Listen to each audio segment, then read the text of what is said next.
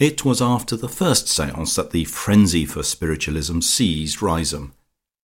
The princess, with great good nature, gave some further exhibitions of her psychical power in addition to the séances, and even as Georgie the next afternoon was receiving Lucia's cruel verdict about Debussy, the Sibyl was looking at the hands of Colonel Boucher and Mrs. Weston, and unerringly probing into their past, and lifting the corner of the veil, giving them both glimpses into the future.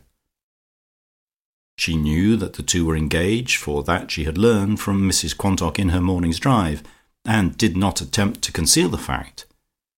But how could it be accounted for that, looking impressively from the one to the other, she said that a woman no longer young but tall and with fair hair had crossed their lives and had been connected with one of them for years past?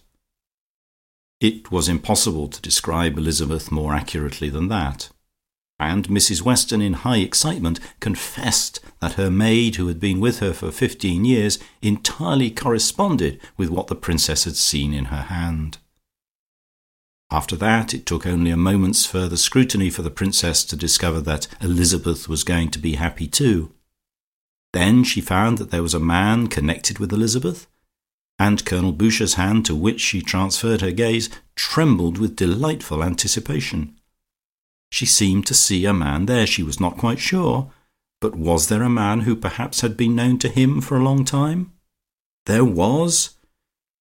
And then by degrees the affairs of Elizabeth and Atkinson were unerringly unravelled. It was a little wonder that the Colonel pushed Mrs. Weston's bath chair with record speed to Ye Sign of Ye Daffodil, and by the greatest good luck obtained a copy of the Palmist's Manual.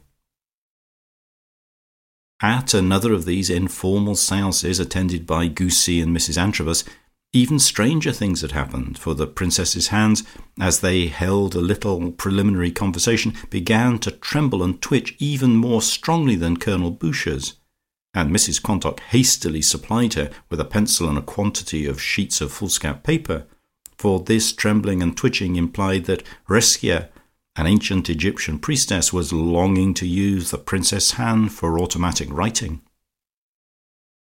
After a few wild scrawls and plunges with the pencil, the princess, though she still continued to talk to them, covered sheet after sheet in large flowing handwriting. This, when it was finished and the princess sunk back in her chair, proved to be the most wonderful spiritual discourse, describing the happiness and harmony which pervaded the whole universe, and was only temporarily obscured by the mists of materiality. These mists were wholly withdrawn from the vision of those who had passed over. They lived in the midst of song and flowers and light and love. Towards the end there was a less intelligible passage about fire from the clouds. It was rendered completely intelligible the very next day, when there was a thunderstorm, surely an unusual occurrence in November. If that had not happened, Mrs. Quantock's interpretation of it as referring to zeppelins would have been found equally satisfactory.